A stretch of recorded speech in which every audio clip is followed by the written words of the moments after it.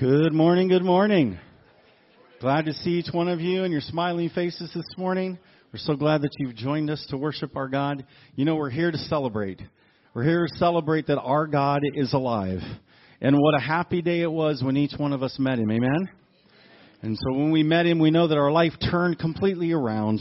And He took our sin and He gave us His righteousness. He took our sorrow and He gave us joy. And so now we can come before Him this morning and celebrate His goodness and His grace and His mercy towards us. So I invite you to stand and let's sing about that happy day when Jesus took our sins away.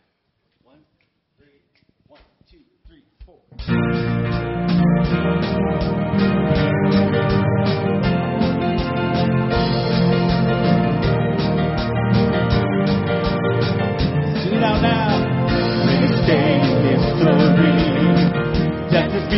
You have rescued me.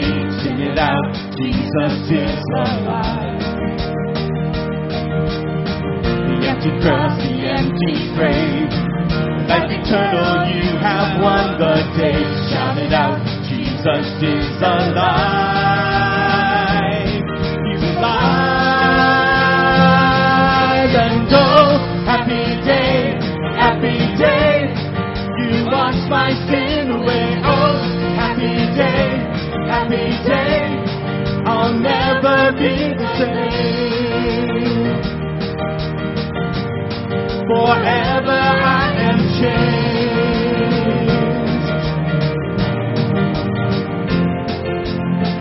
When I stand in that place, realize meaning face to face. I am yours, Jesus, you are mine.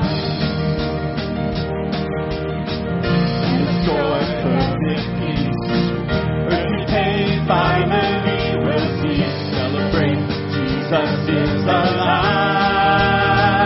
He's alive. And oh, happy day, come on now, happy day. You washed my sin away. Oh, happy day, I'll never be the same. Oh, happy day. You wash my sin away. Oh, happy day, I'll never be the same. Forever I am changed.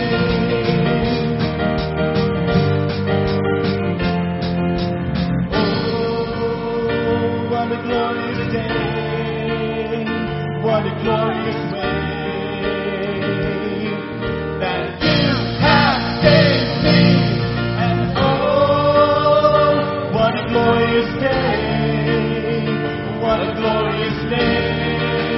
Shout it out now.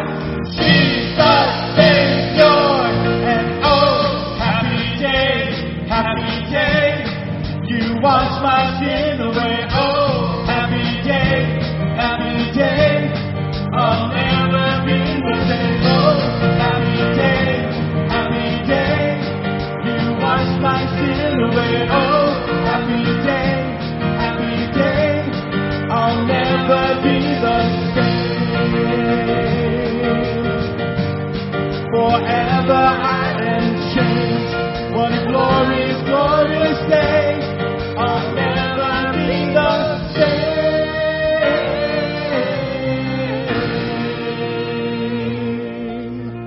Amen. Well, we're going to keep worshiping, but go ahead and take a seat so we can continue worshiping God by giving our tithes and offerings. We're also going to continue to worship God through song as well.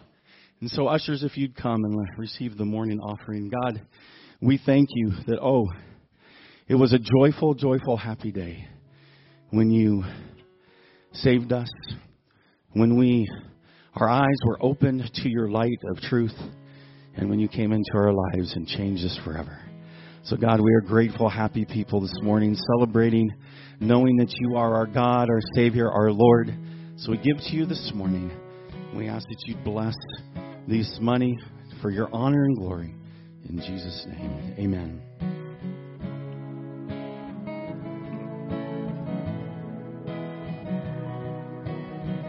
I won't forget the wonder of how you brought deliverance, the exodus of my heart. You found me, you freed me, held back the waters for my release. Oh Yahweh, you're the God who fights for me, Lord of every victory. Hallelujah, hallelujah. You have torn apart the sea, you have led me through the deep. Hallelujah, hallelujah.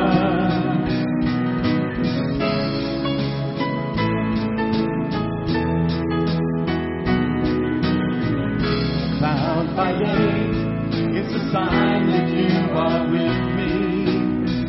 The fire by night is a guiding light to my feet. You found me, you freed me, held back the waters to my release. Oh Yahweh, you're the God who fights for me, Lord of every victory. Hallelujah, hallelujah.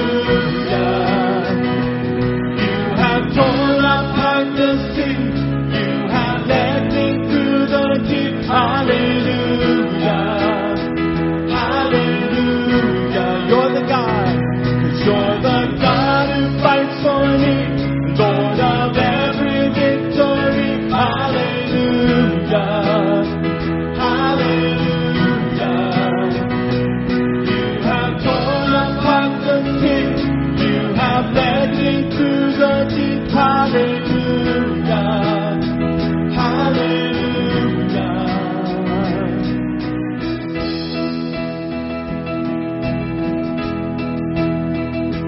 'Cause you stepped into my Egypt and you took me by the hand and you marched me out in freedom into the promised land. And now I will not forget you, God. I'll sing of all you've done. Death is swallowed up forever by the fury of your love. 'Cause you stepped into my Egypt and you took me by the hand and you marched me out in freedom into the promised land. And now I will not forget you, God. I'll sing of all you've done. Death is swallowed up forever by the fury of your love. You're the God who fights for me, Lord of every victory. Hallelujah, hallelujah. You have torn apart the sea, you have led me through the deep. Hallelujah, hallelujah. You're the God who fights for me, Lord of every victory. Hallelujah, hallelujah. You have torn apart the sea, you have led me through the deep. Hallelujah, hallelujah, hallelujah.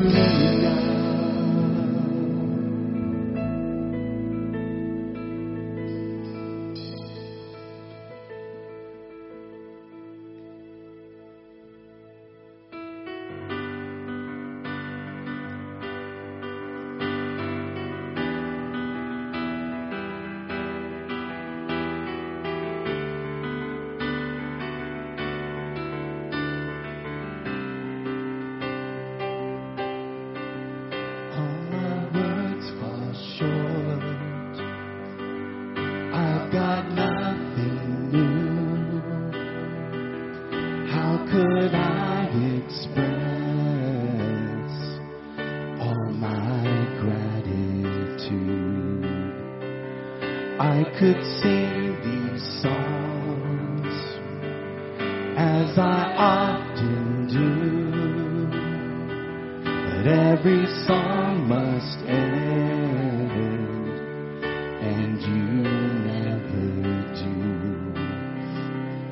that you've heard that. Sing with us, all my words fall short. All my words fall short. I've got nothing new. How could I express all my gratitude? I could sing these songs as I often do, but every song must end, and you never do. So I throw up my hands and praise you again and again, 'cause all that I have is a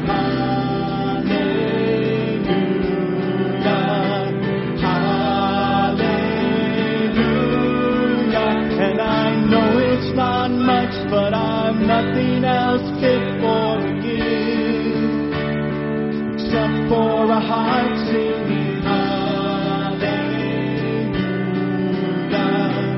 hallelujah.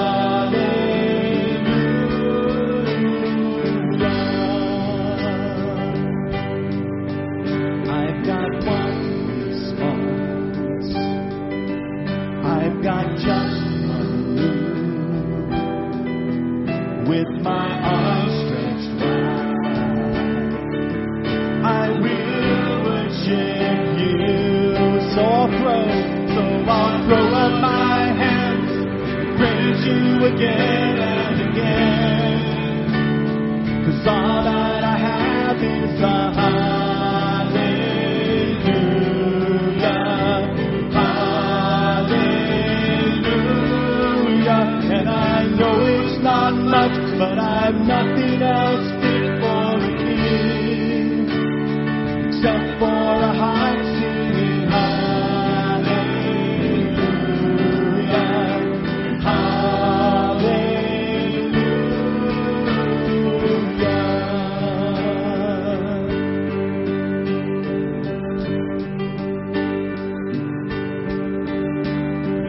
Come on, my soul, oh, don't you get shy on me.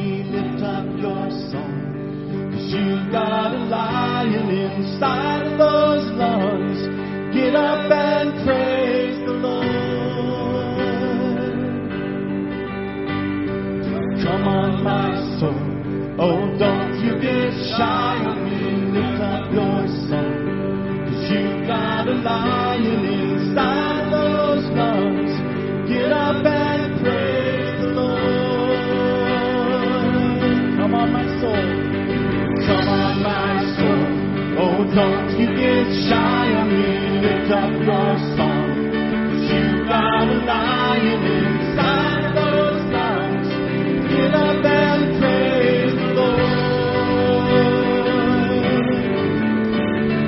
Come on, my soul.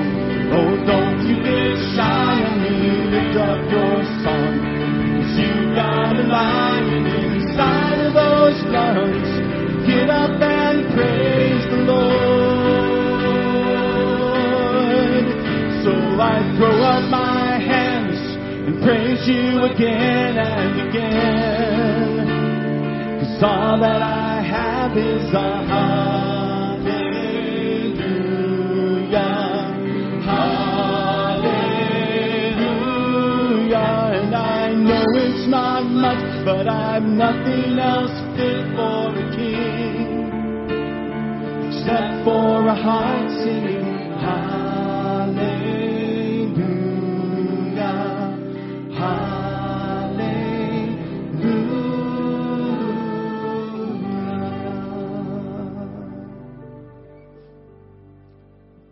You may be seated. We've been singing about God's incredible grace for us. In 2 Corinthians chapter 5, we read, He, talking about God made Him, Jesus, God made Jesus, who knew no sin, to be sin on our behalf, so that we might become the righteousness of God in Him.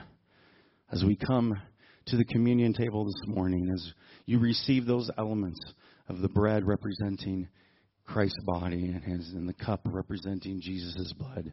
We want to be to remember of what Jesus did for us as we've been singing.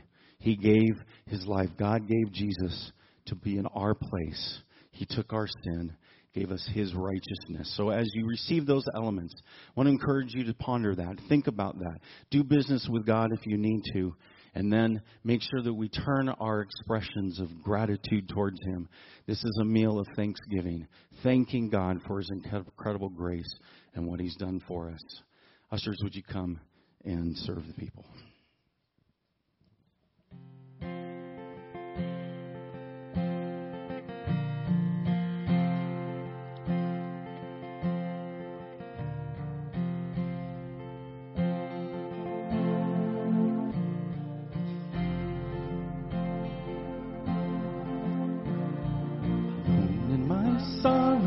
Dead in my sin, lost without hope, with no place to begin.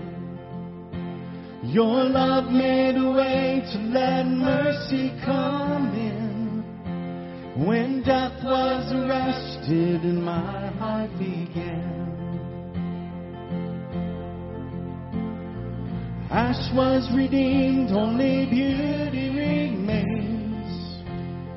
My orphan heart was given a name. My mourning grew quiet, my feet rose to dance. When death was arrested and my life began. Oh, your grace so free washes over me. You have made me new, now life begins with you. It's your endless love pouring down on us. You have made us new, now life begins with you. Released from my chains, I'm a prisoner no more.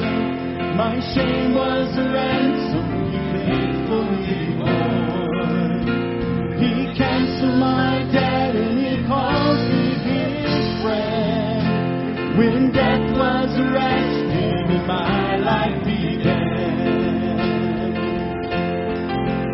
Oh, your grace so free washes over me. You have made me new, now life begins with you.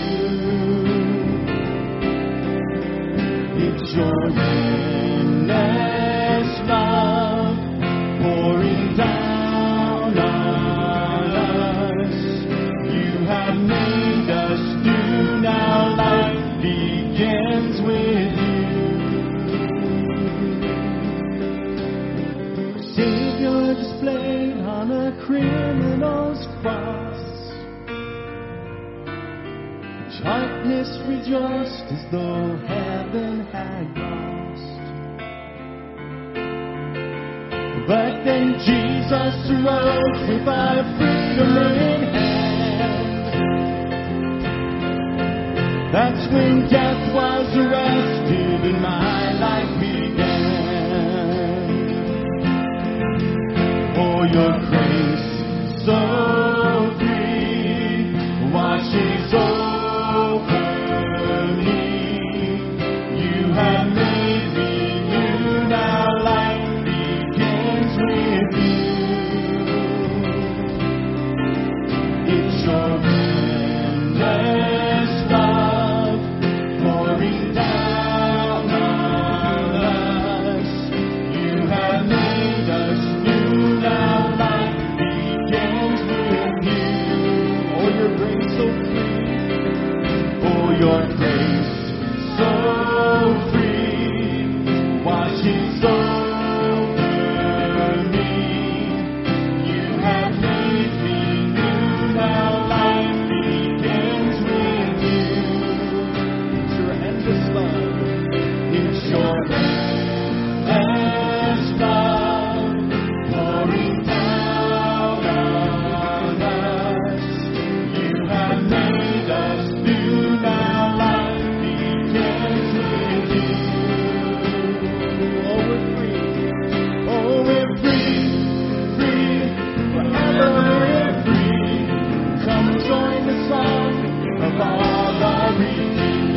we're free, free forever.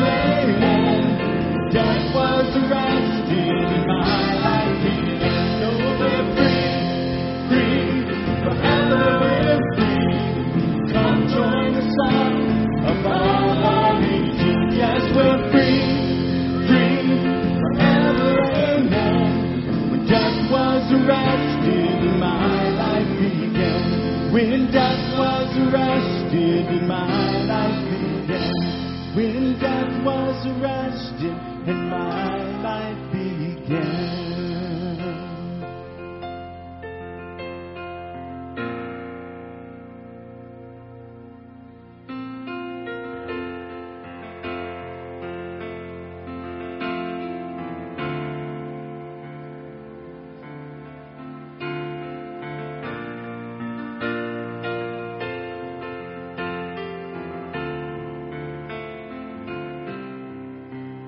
Oh, your grace, so free, washes over me. You have made me new, now life begins with you. It's your endless love pouring down on us. You have made us new, now life begins with you.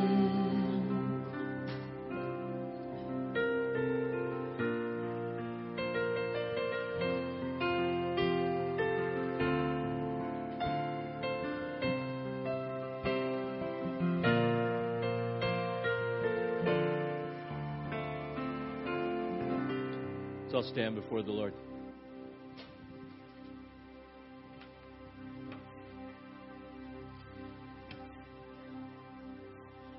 God, as we stand before you, we are marveled by your grace and your mercy. That you would choose to call us from eternity past to be your children. And God, we confess that sin separated us from you. Yet in your grace and your mercy, you provided that sacrifice that would pay the penalty for our sin so that we might be redeemed. Lord, we thank you that you've given us a hope and a future. Jesus, we thank you for sacrificing your body for us, taking upon yourself the curse of sin so that we might receive your righteousness. Let's hold up the bread before the Lord. God, we thank you for this piece of bread. We know and we confess there's nothing magical in this piece of bread. It's just bread.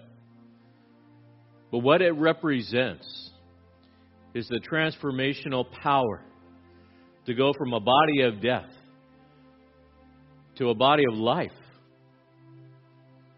Lord Jesus, we thank you that you gave yourself for us.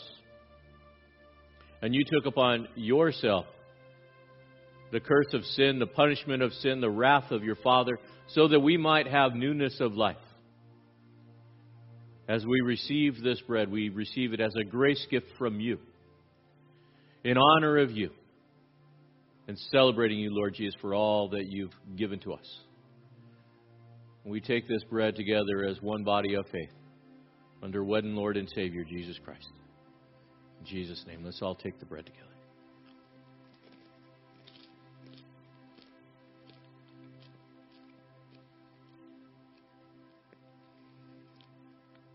As we hold this cup, we consider what it represents, what it reminds us of.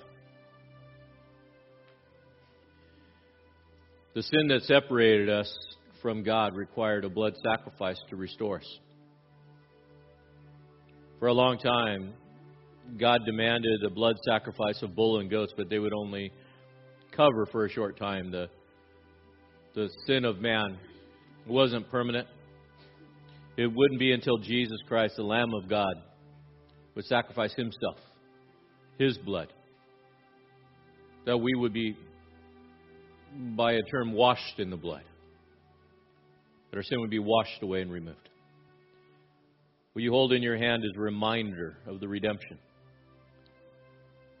the reminder of our sanctification, and a reminder of a promised glorification, that one day we will stand before a holy God, holy and blameless.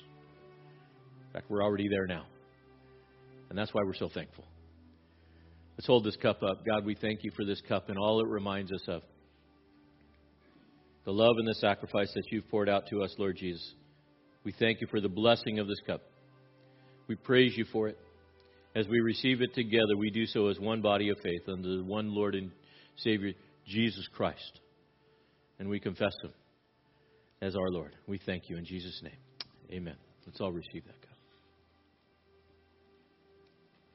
Thank you, Lord.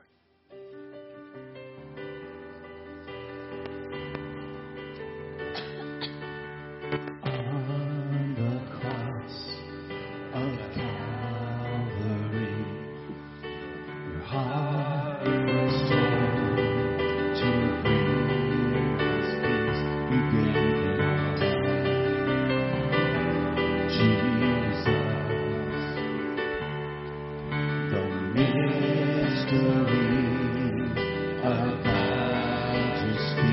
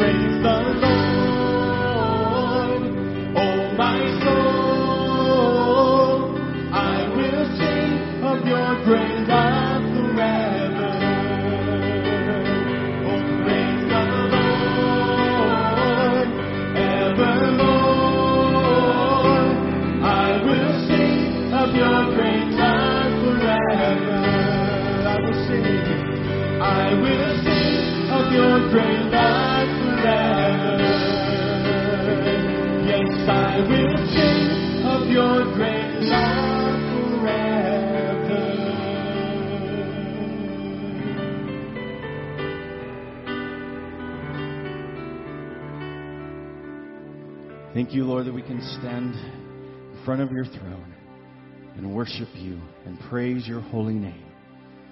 We thank you for all that you've done as we've just celebrated. And now we turn our attention to your word. Teach us, Holy Spirit, in Jesus' name. Amen. You may be seated.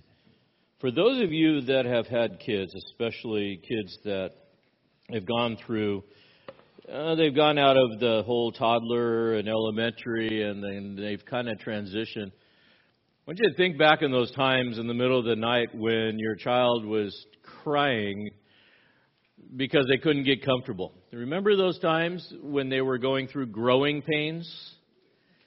And they're like, oh, and they're just suffering, and and there's like nothing you can do, it seems like, to make them feel comfortable.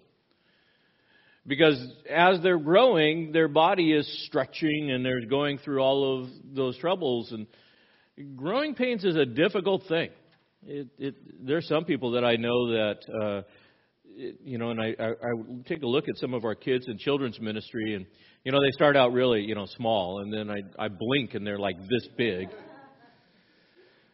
Feel sorry for you families having to feed those kids, but it's inevitable. Why? Because with growth comes change.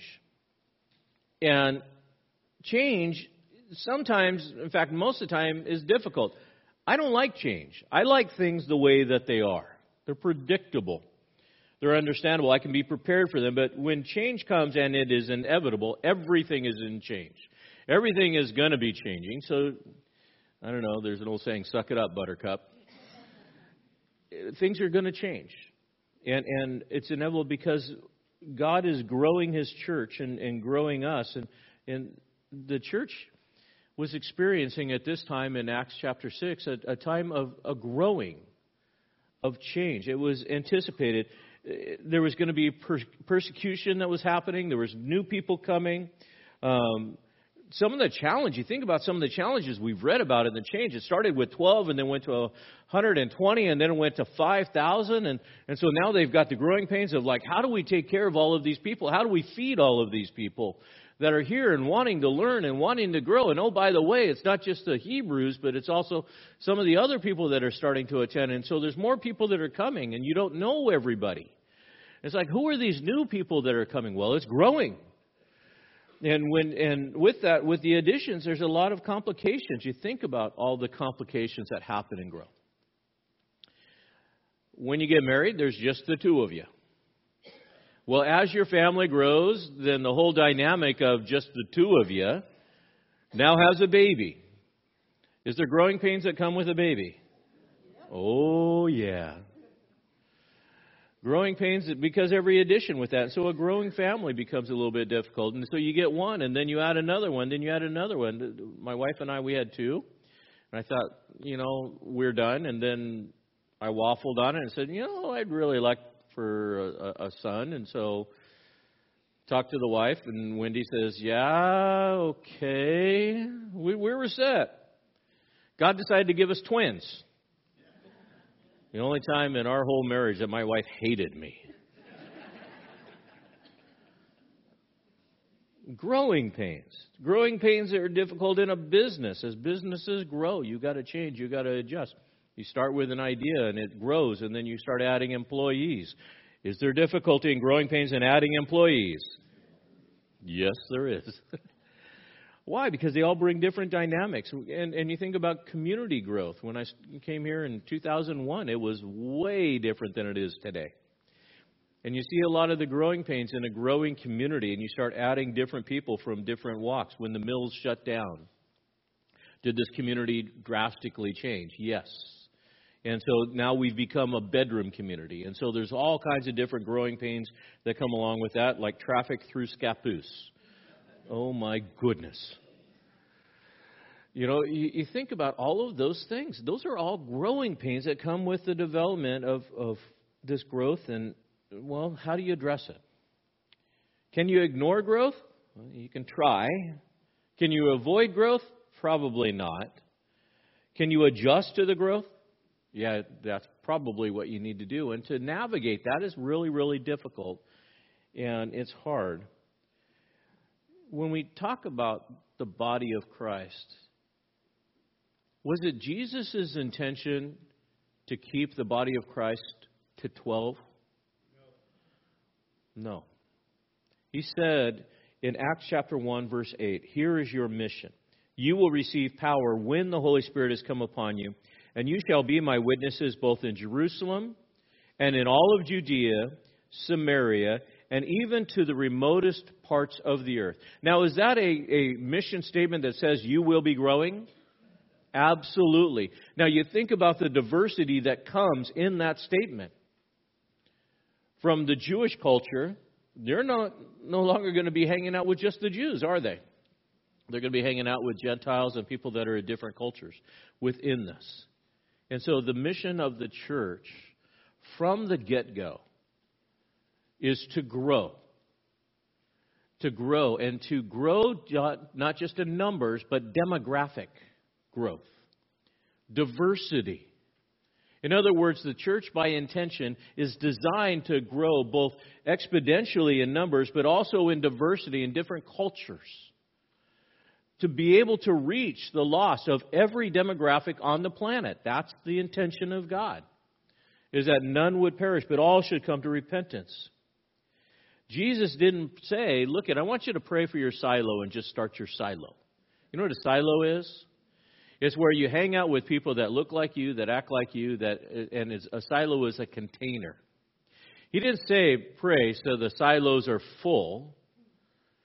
Let's send forth laborers to work in the silos. No. He said, pray because the harvest fields are white unto harvest. And pray for laborers in the harvest fields. The harvest fields is a place of growth where silos are just containers. We need to push back against silo mentality and realize that God's called us to grow. And that's what's going on here in Acts chapter 6. The Christian church in Jerusalem is growing. It is growing because of the power and the work of the Holy Spirit through the 12 apostles, the 120. We studied in Acts chapter 2 where there was 3,000, Acts chapter 4 where there was 5,000. Now it is growing, and what's happening with that growth and the power of the Spirit is moving beyond just the Hebrew Christians or the Jewish Christians, but now it's moving into the Hellenist Jews, which would become the Hellenist Christians, and we'll unpack who they are. But the lesson is this: how you handle ministry growth is very simple. Add more workers. Add more workers. But with growth comes problems. I love Acts chapter 6 because it really gives a footprint on how the church not only should grow, but should handle ministry growth, and what's necessary in order for the church to keep on growing, and the danger if the church doesn't handle it well, and why it will stop growing. So let's go ahead and let's stand and we read through chapter 6. May the Holy Spirit open the eyes of your understanding, really speak to your heart about your place in this chapter. Acts 6:1. It says, "Now at this time, while the disciples were increasing in number, a complaint arose on the part of the Hellenistic Jews against the native Hebrews, because the widows were being overlooked in the daily serving of food. So the 12 summoned the congregation of the disciples and said, 'It's not desirable for us to neglect the word of God in order to serve tables. Therefore, brethren, select from among you 7 men of good reputation, full of the Spirit and of wisdom, whom we may put in charge of this task. But we will devote ourselves to prayer and to the ministry of the word.' The statement found approval with the whole congregation, and they chose Stephen, a man full of faith and the Holy Spirit, and Philip, and Prochorus, and Nicanor, and Timon, and Parmenas, and Nicholas, a proselyte from Antioch. And these they brought before the apostles after praying. They laid hands on them, and the word of God, kept on spreading, and the number of the disciples continued to increase greatly in Jerusalem, and a great many of the priests were becoming obedient to the faith. Now Stephen, full of grace and power, was performing great wonders and signs among the people. But some men from what is called the synagogue of the freedmen, including Cyrenians and Alexandrians and some from Cilicia and Asia, rose up and argued with Stephen. And they were unable to cope with the wisdom and the spirit which he was speaking. And then they secretly induced men to say, 'We've heard him speak blasphemous words against Moses and against God.'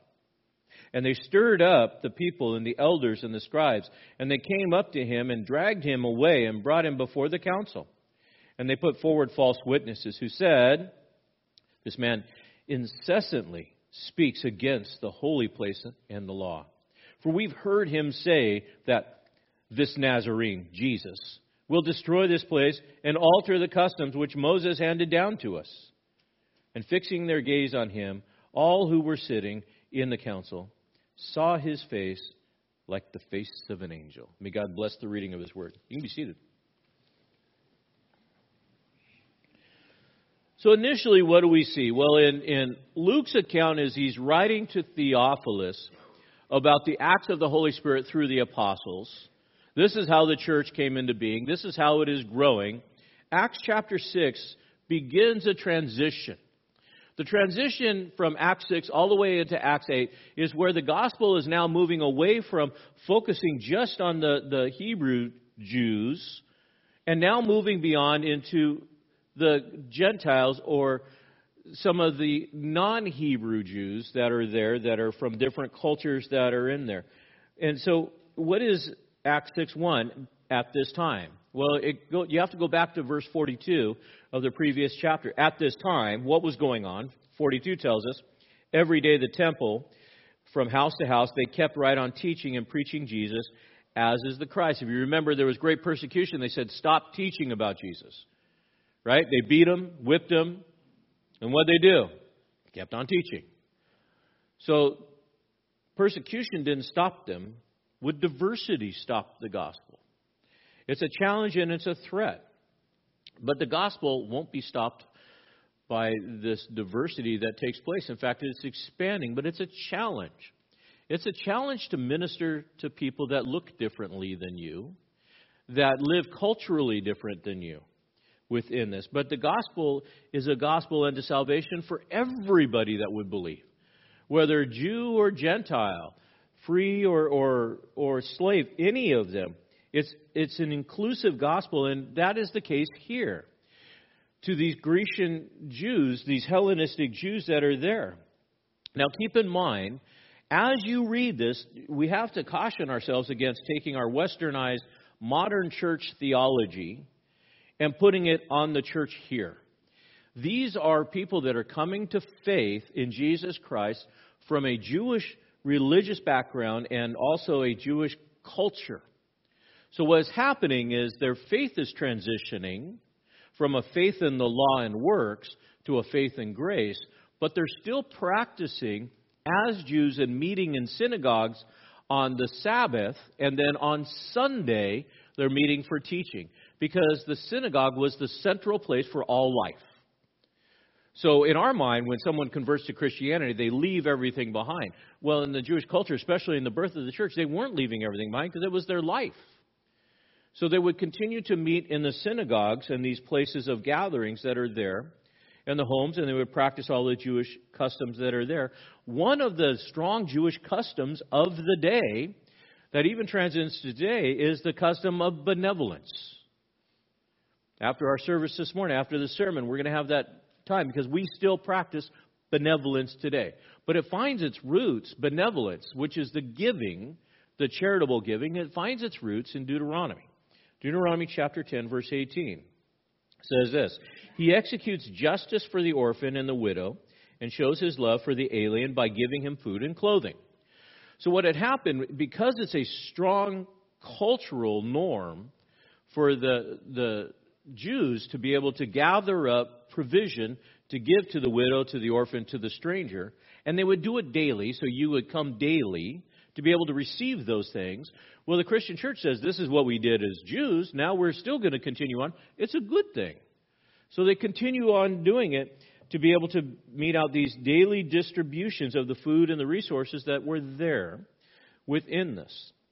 But there was a conflict, as verse 1 says. There was a complaint.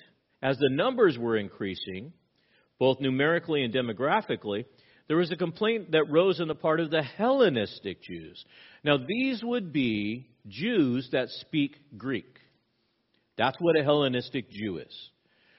A Hellenistic Jew is a Jew that speaks Greek. Why would they speak Greek?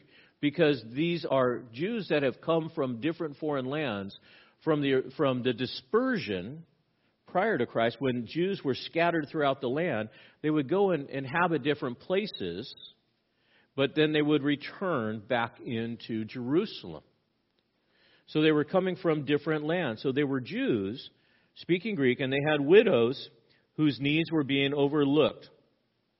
And so within this, they would gather together specifically in their own Hellenistic synagogues. When you go to Israel today, and we do these trips all the time, Jerusalem itself is set up on quarters. So you have Arab quarters, you have Christian quarters, you have the Ethiopian quarters, you have, there's 4 quarters, I can't remember what the other one's, Christian quarters I think it is. So you have this, and they're silos. And it's where people of the same culture and worship style would meet together. So what would happen is that these believers were meeting in the synagogues, but they were meeting to be taught in Greek.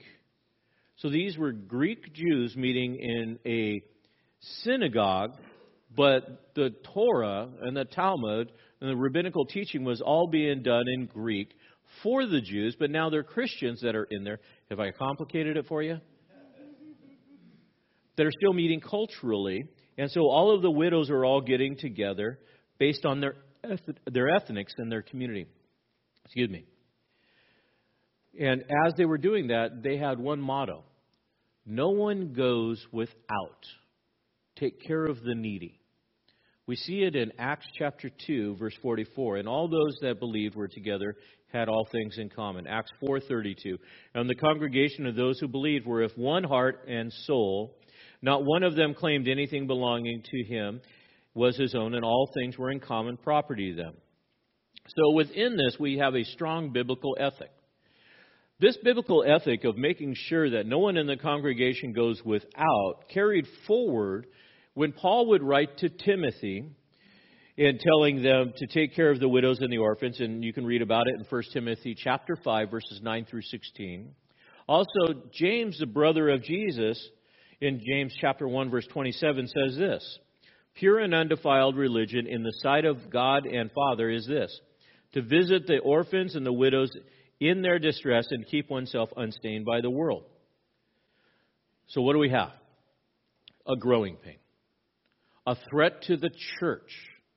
A conflict that has arisen within this new church, this new category of Christian believers that are practicing benevolence, but there's a group, a subcategory of these Hellenistic widows that were being overlooked. Why? Because of the cultural animosity between those that were really Jew and Jewish indeed, that did everything Jewish, versus the Greek-speaking Jews that met on their own. So when the distribution would come in, they would say, well, we're taking care of our own. Why aren't you taking care of yours? And that was a problem. And so it came to the attention that there was an attack, this situation that needed to be dealt with. In every growing church, in every growing community, there will be conflict. Guaranteed. Why? Because with the diversity of people that are entering into community comes a diversity of needs and a diversity of perceptions. And so we have to understand the fact that when we come together, we're bringing with us our needs and we're bringing with us our perceptions. Now, how do you navigate conflict? How do you work through conflict when you have some very valid perceptions? And mind you, they're both coming from the same place, aren't they? From a biblical perception of benevolence being important, an act of worship, and togetherness. Yet it was being divided by the cultural differences. So what do you do in a situation? Well, here's the model. The 12 were summoned to the congregation. They brought the need forward. So what happens is you need to be able to meet the need by looking for Spirit-filled leaders. You look for Spirit-filled leaders and you first address the need publicly. So they got the 12 together. The 12 heard about the need, and the 12 always represents the original 12 apostles. The 11 plus Matthias. that was all brought together, they would be equal to our modern day eldership. Here we have an institution of what is called church polity, or it's the church governance, the way that the church was being governed. So the 12 were equal in nature, and they would come together. They summoned the congregation together to demonstrate what is known as apostolic authority. As the apostles in authority, they gathered the congregation together and said, we need to have a discussion. Now, it's interesting about this. The problem was with the Hellenistic division in the church. Why am I bringing the Hebrew Christians in to solve a Hellenistic problem? Because they are one body. And they are serving one God and one faith. And even though there is one group that's not being ministered to, it affects the whole. And it's creating a conflict within it. And so it needs to be held in a public setting within this, because the issue was affecting the unity. And the duty of the 12 were to lead boldly through this conflict. And so that's what they do. They gather them together. Leadership of these 12 was not done in a vacuum. It's important to note, though, the community, the congregation, as we would see, are not telling the 12 what to do. The 12 are leading in conversation.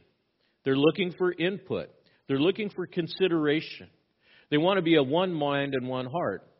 And so they want to be able to be in that place of leading from a strength.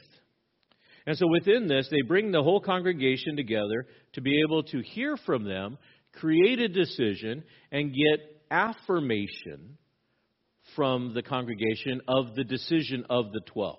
So the 12 will clearly lead through this, but they get input from the congregation and affirmation on the decision. The conflict is revealed.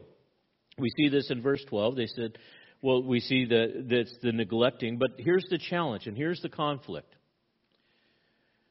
The 12 are saying, it's not right for us to leave the ministry, the serving up of the Word of God and in prayer, to do the ministry over here to meet the daily distribution. There's only so much of us and so much to do. So the problem is, daily, somebody's got to man the tables to hand out the food. Now, us 12, we've also got to spend time in prayer and we've got to spend time in teaching. So for us to leave this teaching and prayer and go do tables is not desirable. Why? Because it affects the growth, and it's not their calling and it's not their role. It's not a situation of leadership, elitism. But within this, we need to understand that there needs to be volunteers. There is a sense of, how would we say, entitlement that comes in the modern church today. I show up and you serve me. That is not the model of the early church. The early church was made up of all volunteers, and every person in the church volunteered. They had a role. But here's an example in the early church of the conflict that came up because the people weren't stepping up to volunteer. And so by default, what would happen is, because the buck stops with leadership, the leaders would have to leave the teaching of the Word to go do what the volunteers were supposed to do. Mind you, they were all volunteers. There was nobody paid in the early church. They were full-time ministry and just getting along as much as they could.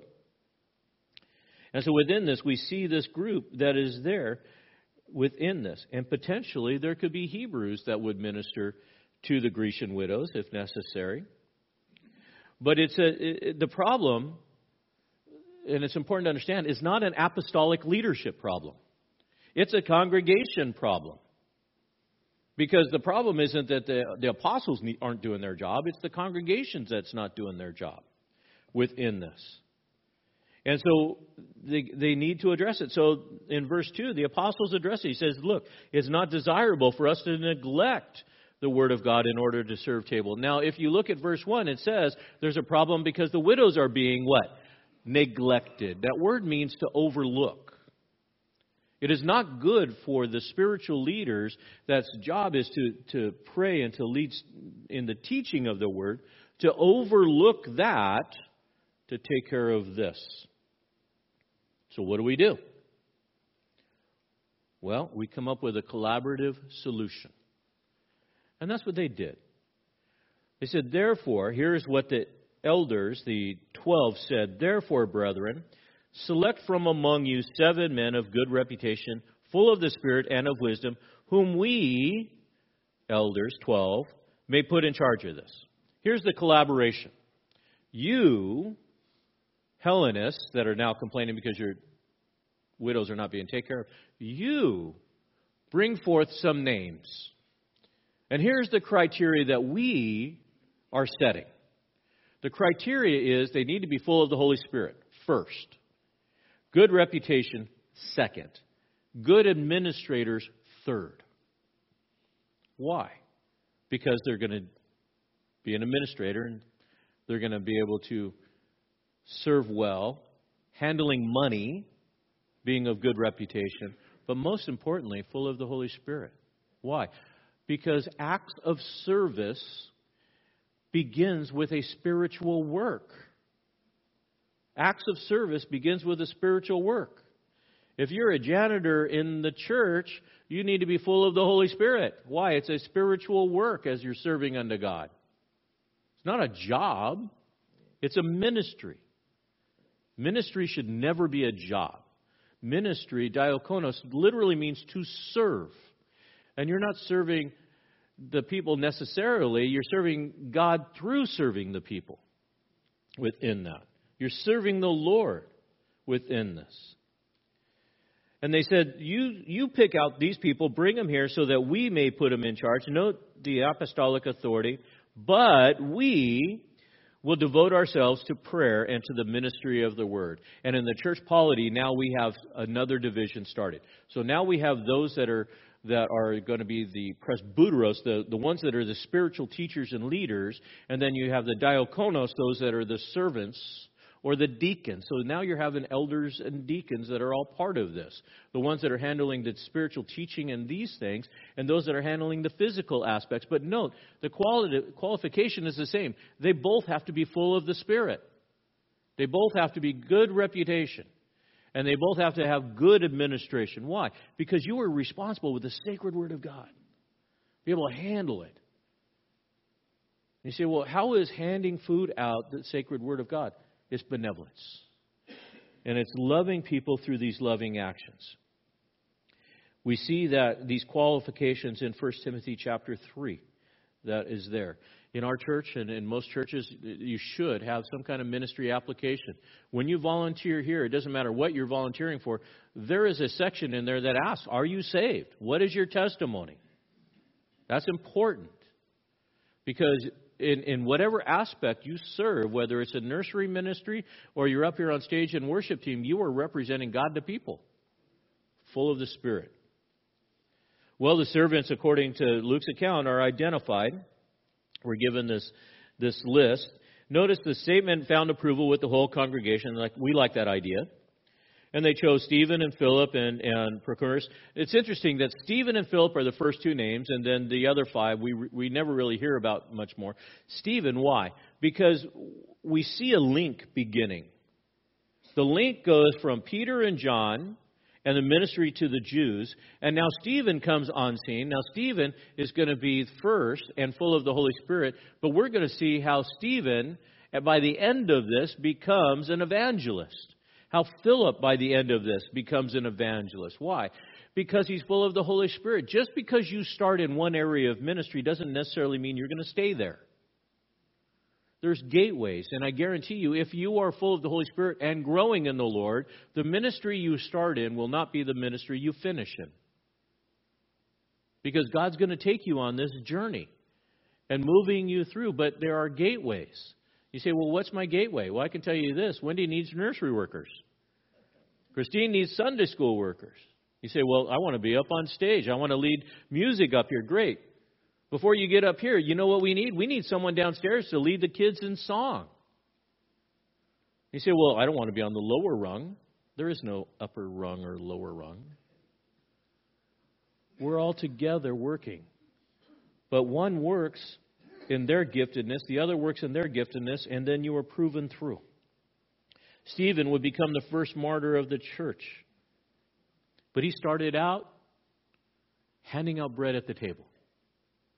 But he was full of the Holy Spirit, and the Holy Spirit would lead him. Philip would lead a great mission and then taken out and transported and be able to share the gospel with that. They said, find out these guys. They find these guys, the 7. They brought them before them in verse 6 and praying and laying on their hands on them. What is the laying on of hands? It's the recognition and transferring of power. It would be equal to ordination. I'm saying you are ordained for this purpose. And notice it is the function of the 12 that are laying hands on the 7, saying, under our authority, they have authority to make this distribution, to do that work, to recognize. We do that with our elders. We do it with pastoral ministry. We be able to serve within that. Where does it come from? Numbers 27:18. God ordained this method by which of transfer of power. He says this, so the Lord said to Moses, take Joshua the son of Nun, a man in whom is the Spirit, and lay your hands on him. Why? Because it's the public recognition. Everybody understood who Moses was. But the question after Moses was gone was, Joshua, who put you in charge? But the laying on of hands shows the definite transfer of authority. So at the table, Stephen, you made a decision. Who put you in charge? Peter and the other 12. Do you remember the laying on of hands within that? And so it establishes this structure that is within the church. And so what ends up happening when there is order that is put into the church, what happens? Well, verse 7 happens. Verse 7 says, the word of God kept on spreading, and the number of the disciples continued to increase greatly in Jerusalem, and a great many of the priests were becoming obedient to the faith. I love verse 7. Because the collaborative solution provided the platform for growth.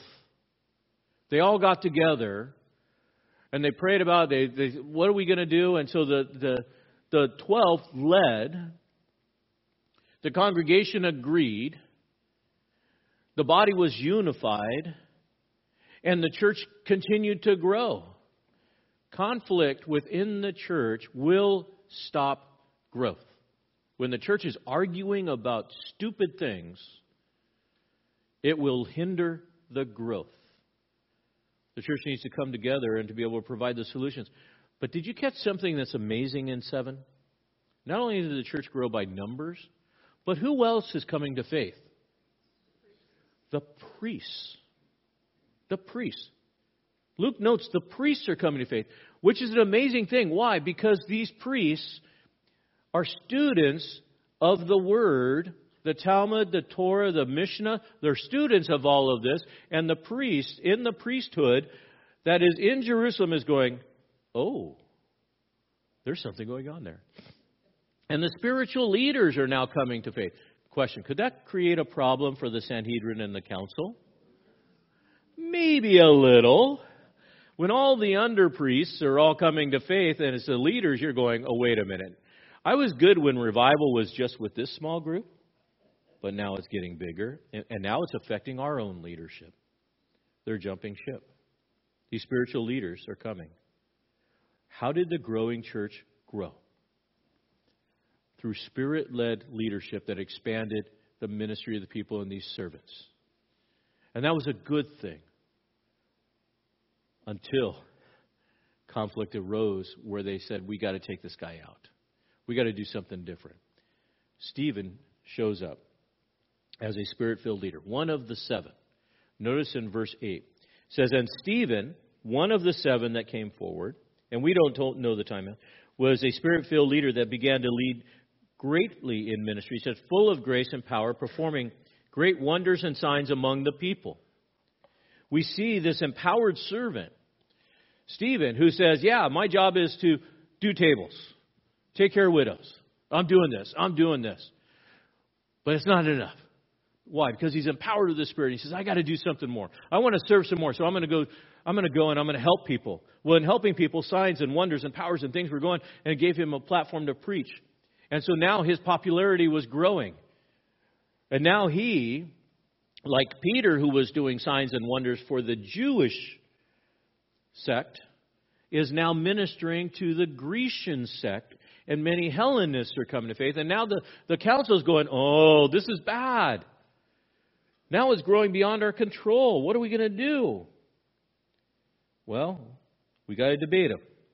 So in verses 9 to 15, we see this debate. And this is where Stephen gets set up within this. He gets challenged by his own community. Look at verses 9 and 10. It says this, and some of the men from what is called the synagogue of the freedmen. So this would have been a synagogue that had a name called the synagogue of the freedmen, or literally the libertines within this. And it was made up of Cyrenians and Alexandrians, and from Cilicia and Asia rose up and argued with Stephen. Well, you got to understand, synagogue was a little bit different than church. And I'm glad that we have church like we do now and not synagogue. Because synagogue back then, if you got together at synagogue, we would read a passage, and then we would all have a debate over it. And so they would debate, and it was common for them to do that. Well, Stephen would go in and preach, just like Jesus would preach in the synagogue. And then they would have this discussion, but these people, they didn't like him so much. And so he was being argued with. Now, keep in mind, Stephen is a Hellenist. No doubt this was a synagogue that he was attending, and his own people were turning on him and arguing with him about the truth of this. And these freedmen, or these libertines that were there, most likely were Jewish slaves that were taken over in the Pompey invasion, that lived in Rome or in other places. The Cyrenians were from North Africa, Alexandria, Cilicia. What's interesting here is when you take a look at Cilicia, one of the key cities in Cilicia was Tarsus. Who came from Tarsus? Saul. Would Saul have been in the synagogue of the freedmen? Most probably watching this debate. That's how Saul gets to the stoning of Stephen. You ever wonder how he got there? Well, he was probably in the synagogue during all of the debates and the arguments that are there. And now we can see the bridges that are all part of the story, the tapestry that God is weaving that is in this. And so they're attacking Stephen, arguing with him. But I love verse 10. They were unable to cope with the wisdom and the spirit with which he was speaking. In other words, we can't handle this guy. We can't shut him down. We can't keep him quiet. We can't debate him. We can't win. Why? Because he's spirit-led. Well, what does the world do when they can't shut you up? Take you out. So they attacked Stephen for serving. Verse 11 and 12, they secretly induced men. We've heard him speak blasphemous against Moses and God.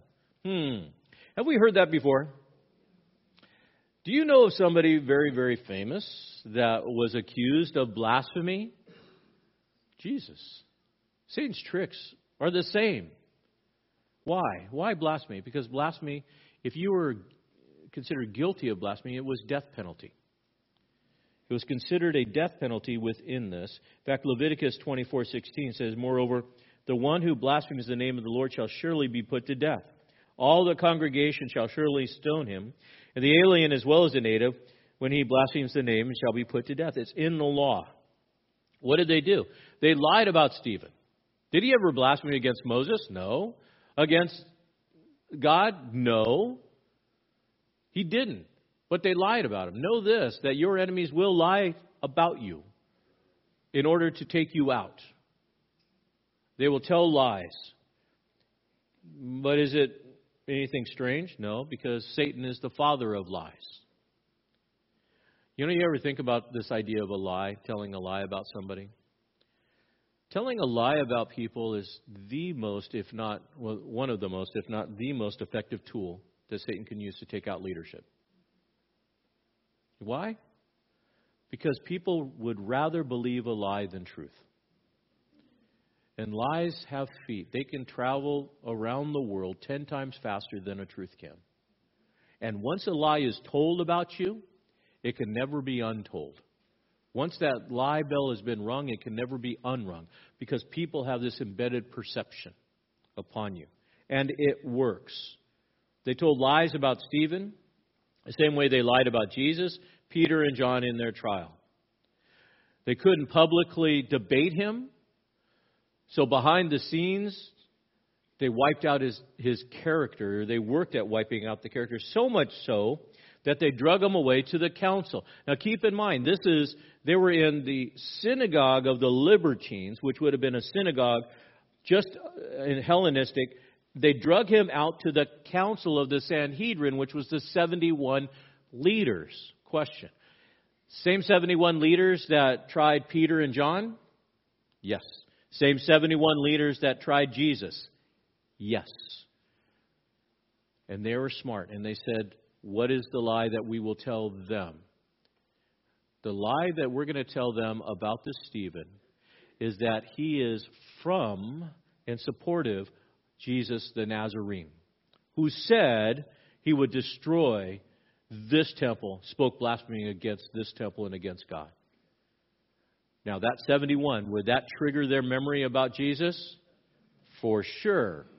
Would it well up the same animosity and hatred that they had towards Jesus? Absolutely. And now you can understand why they got so mad. It was less about Stephen and it was more about stopping the movement, because in their mind the movement had resurfaced itself. And did Jesus talk about the temple? Yes, but not in the context that they said. Mark chapter 14, verses 57, 58 says, some stood up and gave testimony against him, being Jesus. We heard him say, I will destroy this temple made with hands, and in 3 days I will build another made without hands. Was he talking about the building? He was talking about his what? His body. It's amazing how a lie can be construed in a way that can cause destruction to a reputation. They manipulated it. All wrong.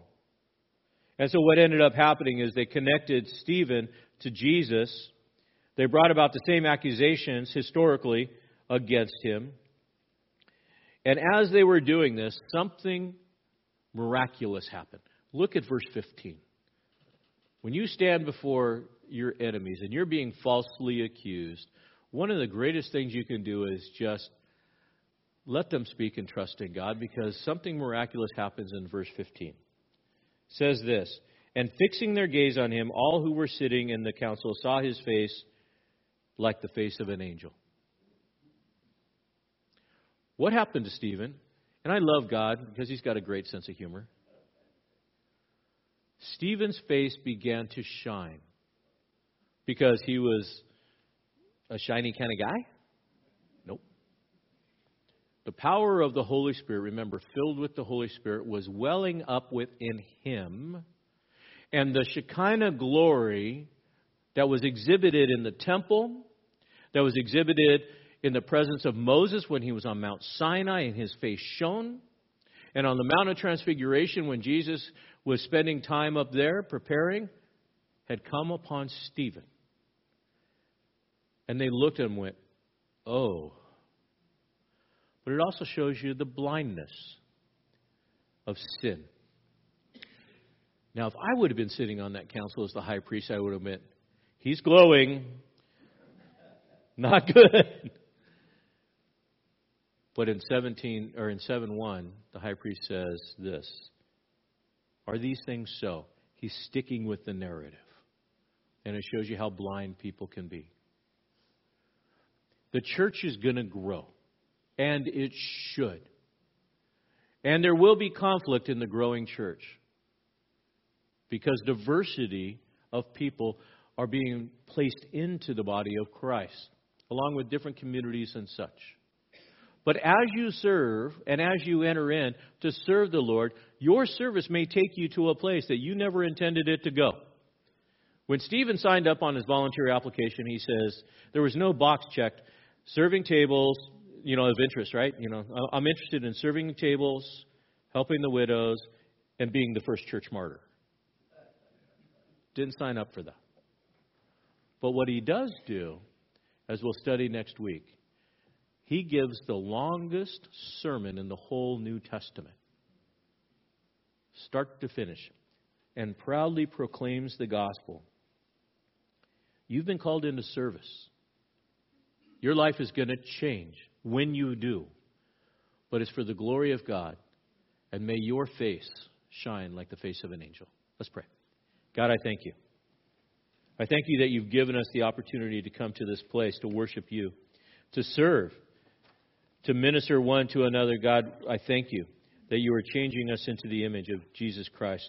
Lord, I would ask that you would move in our hearts, even now, to set aside petty differences, to look for solutions, and find ways that we can meet the needs of the masses, the needs of the congregation, the people that are here. Lord, one of the ways that we can do that is to be able to give. On the first Sunday of the month, when we celebrate communion, one of the responses that we have is to be able to give benevolently to others. The ushers are going to come forward during this last song. And if God puts it on your heart to give, then go ahead and give. All of these resources go into an account that meets the needs of other people, that we can continue on the tradition of the church of loving God and loving one another.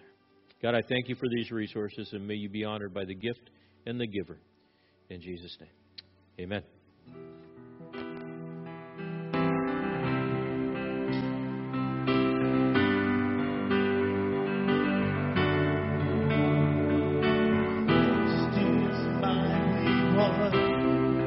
All of my devotion.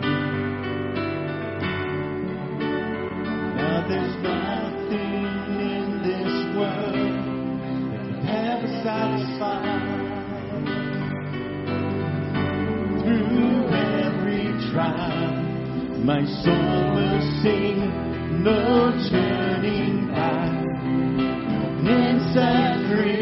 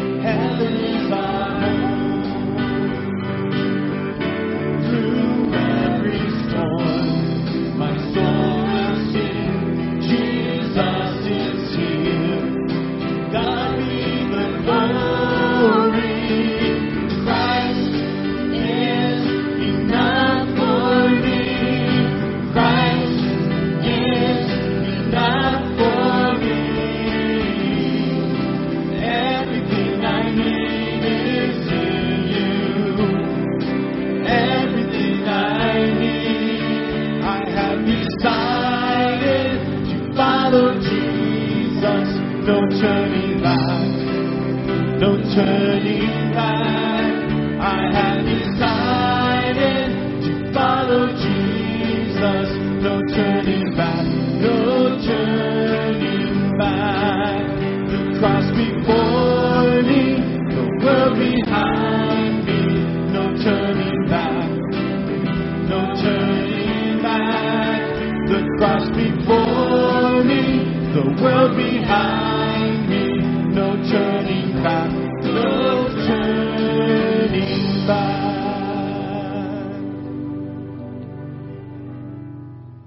God, may the trajectory of our life be a walking life towards you. And God, I would pray, I would just beg that you would lead us in that path of righteousness, that Holy Spirit, you would lead us. Lord, we know that in this life, we're gonna have some opposition, and some of it is just change, other of it is from outside of the world. But as we serve you, you're going to lead us and guide us. God, we thank you for the ministry of your Spirit. Thank you that you have called us to be your own, that you lead us and guide us in the paths of righteousness for your name's sake. And even though we're going to walk through difficult times, and Even for some, the valley of the shadow of death, we're never going to fear because you're with us. And even when we stand accused, lies are told about us, Holy Spirit, you will inspire us. As we go out, may our face shine. And may we bring you honor and glory. Lord, may we accept the calling into service and serve you with a whole heart. We thank you in Jesus' name. And all God's people said, amen, and praise Jesus. Have a blessed day and a happy 4th.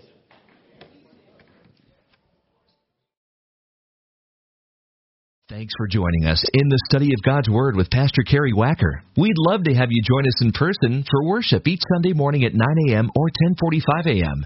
We also meet Wednesday nights at 6:30 p.m. Warren Community Fellowship is located at 56523 Columbia River Highway in Warren, Oregon, between Scappoose and St. Helens. For more information about Warren Community Fellowship or about WCF Ministries, call us at 503-397-4387. And don't forget to like us on Facebook.